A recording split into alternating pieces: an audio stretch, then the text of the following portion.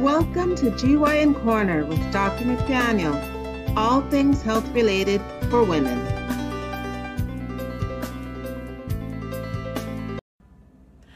Good morning, this is Dr. McDaniel back at you on Thursday, May 9th, here on the GYN Corner page. Yesterday I spoke about condylomata, which is the medical term for genital warts or venereal warts, and today I'm going to continue on that subject. So condylomata or genital warts are a sexual infection. They're caused by one or more of the low-risk strains of human papillomavirus or HPV, and it's caused by either skin-to-skin contact or contact of body fluids that have the virus active on someone's skin. In order to spread that virus, there has to be friction or an ability to what we call inoculate that area. So just dropping liquid on someone's skin or touching someone's skin is not going to be adequate. It has to be touching or liquid and then rubbed in. So with intercourse, with friction, that will cause an inoculation. It'll rub that virus into the tissues where the contact occurs, and that's how the virus gets embedded in that tissue area. If someone has infection from the HPV, it does not necessarily mean that they will have symptoms. And that's because the virus can have what we call asymptomatic shedding or symptomatic shedding.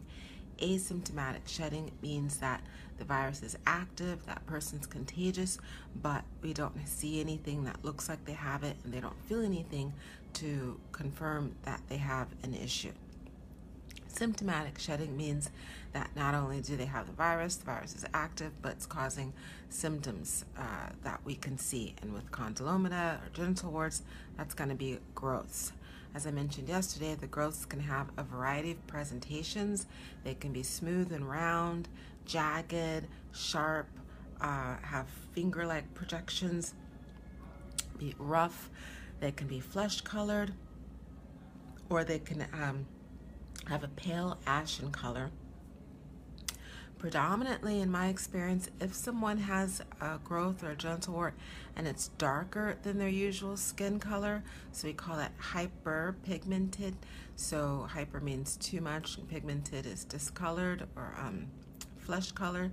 So it's over coloration of their usual flesh color. That often is indicative of precancerous changes. So if someone has a really dark growth, regardless of whether you think it's a skin tag, a polyp, or a wart, it should be removed. If it's flesh-colored or lighter and it was just noticed within a couple of weeks, then one can allow time for it to go away on its own. Now, that being said, most condylomata will not go away on their own unless you actively do something to try to suppress the viral activity, which is why the growths are there.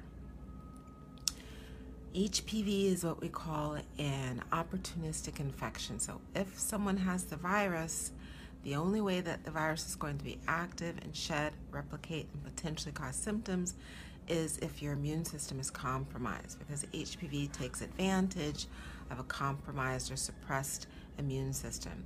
In order to suppress the virus and to potentially allow the condylomata to go away on their own, you have to increase the strength of your immune system.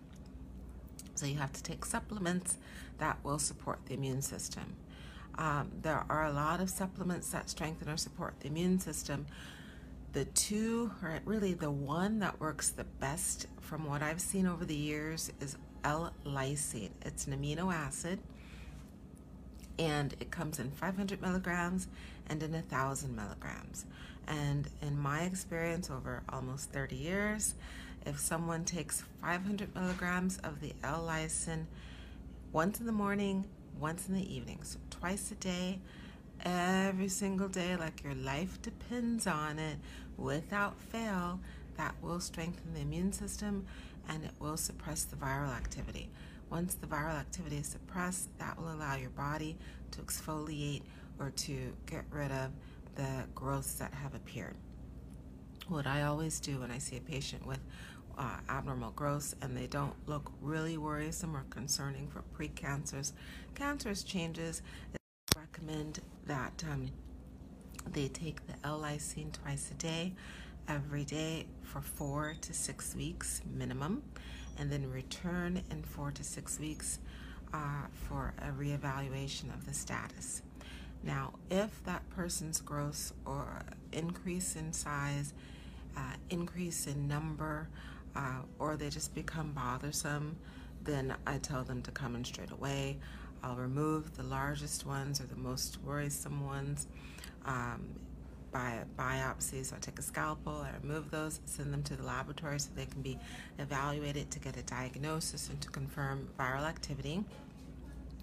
And what that also does is it decreases the viral activity present because, as I mentioned yesterday, the growths all actively shed the virus.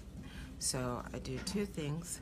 I tell them to take the supplements for the immune system and to come back in 4 to 6 weeks if they feel that they have either done nothing, they're exactly the same, or they've decreased for a reevaluation, and then to come back as soon as possible if they're getting worse, larger, or they're just a problem.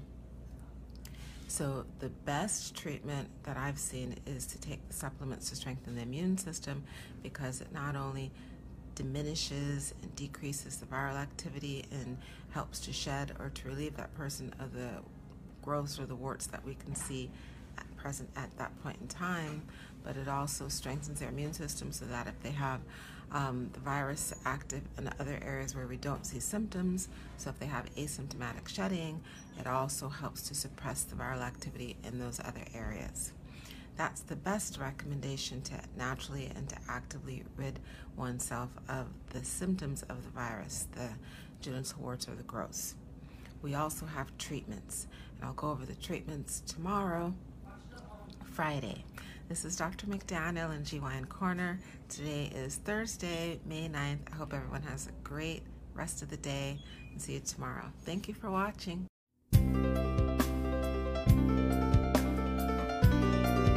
Thank you for joining Dr. McDaniel at GYN Corner, all things health related for women.